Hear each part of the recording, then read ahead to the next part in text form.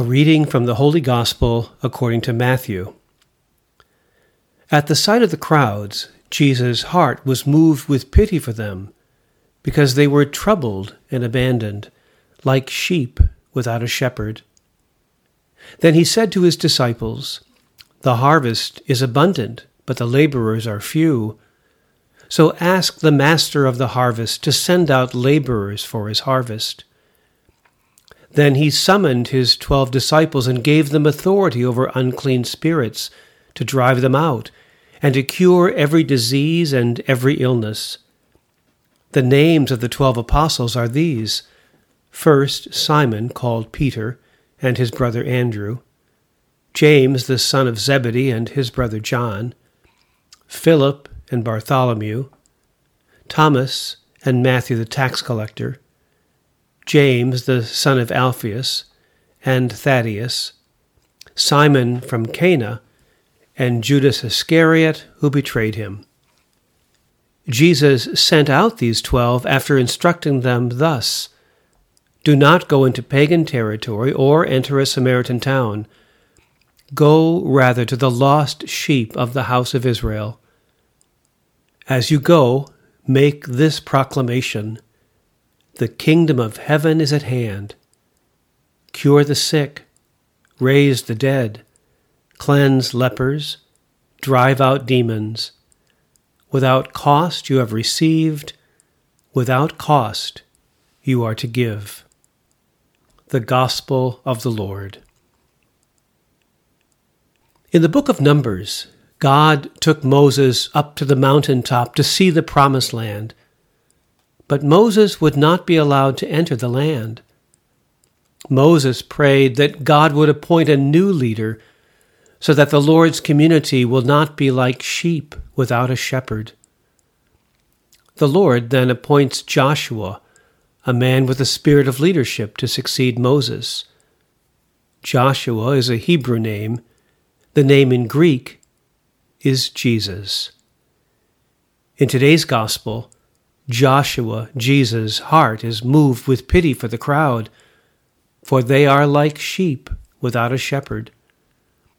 Jesus has been making his rounds in all the cities and villages, proclaiming the good news of the kingdom and curing every disease and every sickness. Jesus began doing this ever since he returned from the wilderness, where he was tempted by the devil. In the wilderness, Jesus realized that he would be hungry and powerless, and that he would never be safe. Yet he knew for certain that he was the beloved one of God. Even in the wilderness, Jesus could still hear the voice that echoed over the waters of the Jordan when the heavens were torn apart. "You are my Son, the beloved. With you I am well pleased." As James Finley says, if we are absolutely grounded in the absolute love of God that protects us from nothing, even as it sustains us in all things, then we can face all things with courage and tenderness, and touch the hurting places in others and in ourselves with love. Jesus' heart went out to them, for they were troubled and abandoned. The word abandoned can mean discarded, tossed aside, as if they have no value. Too many competing voices have drowned out the voice of God, who spoke to the hearts of the Israelites at the foot of Mount Sinai. "You have seen for yourselves how I bore you up on eagle's wings and brought you here to myself. You shall be my special possession, dearer to me than all other people."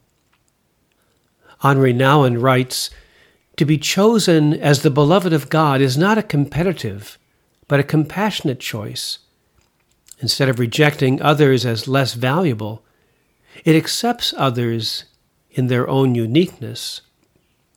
Long before any human being saw us, we are seen by God's loving eyes.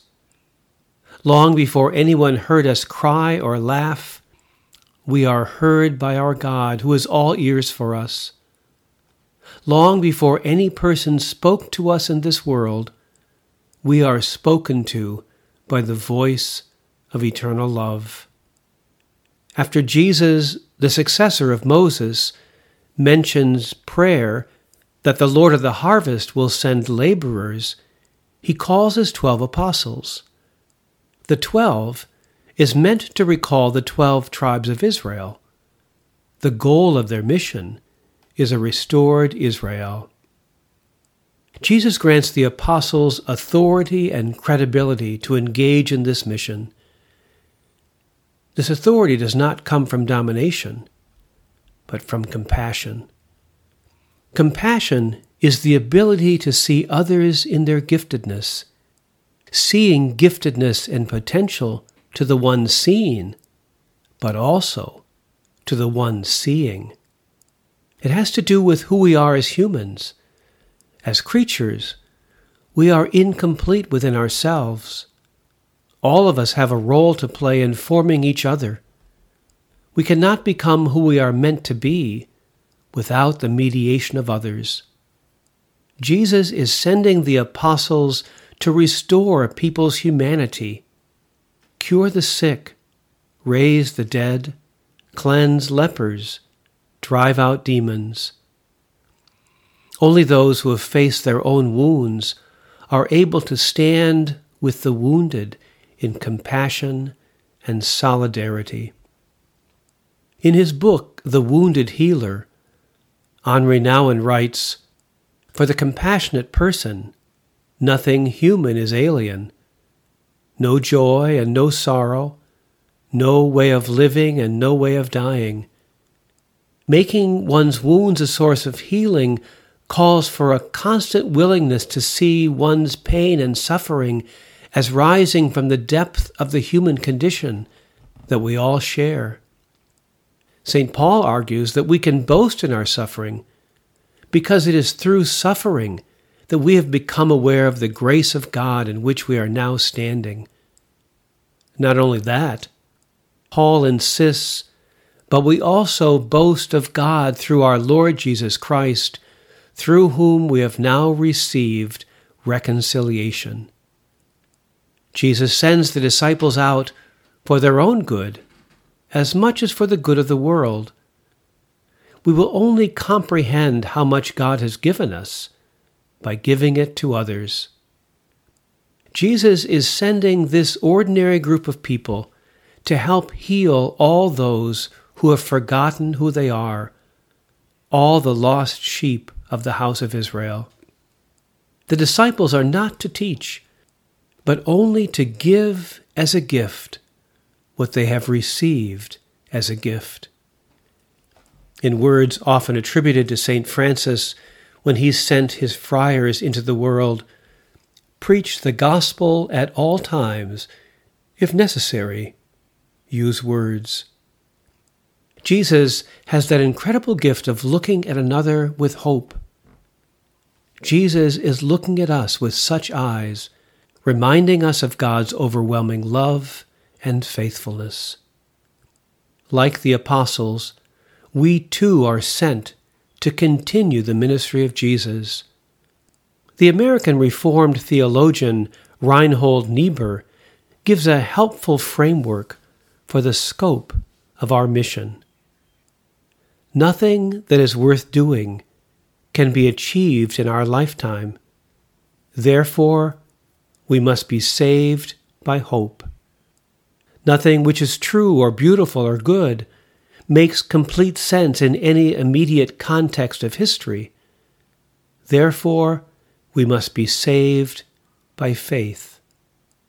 Nothing we do, however virtuous, can be accomplished alone. Therefore, we are saved by love. No virtuous act is quite as virtuous from the standpoint of our friend or foe as it is from our standpoint. Therefore, we must be saved by the final form of love, which is forgiveness.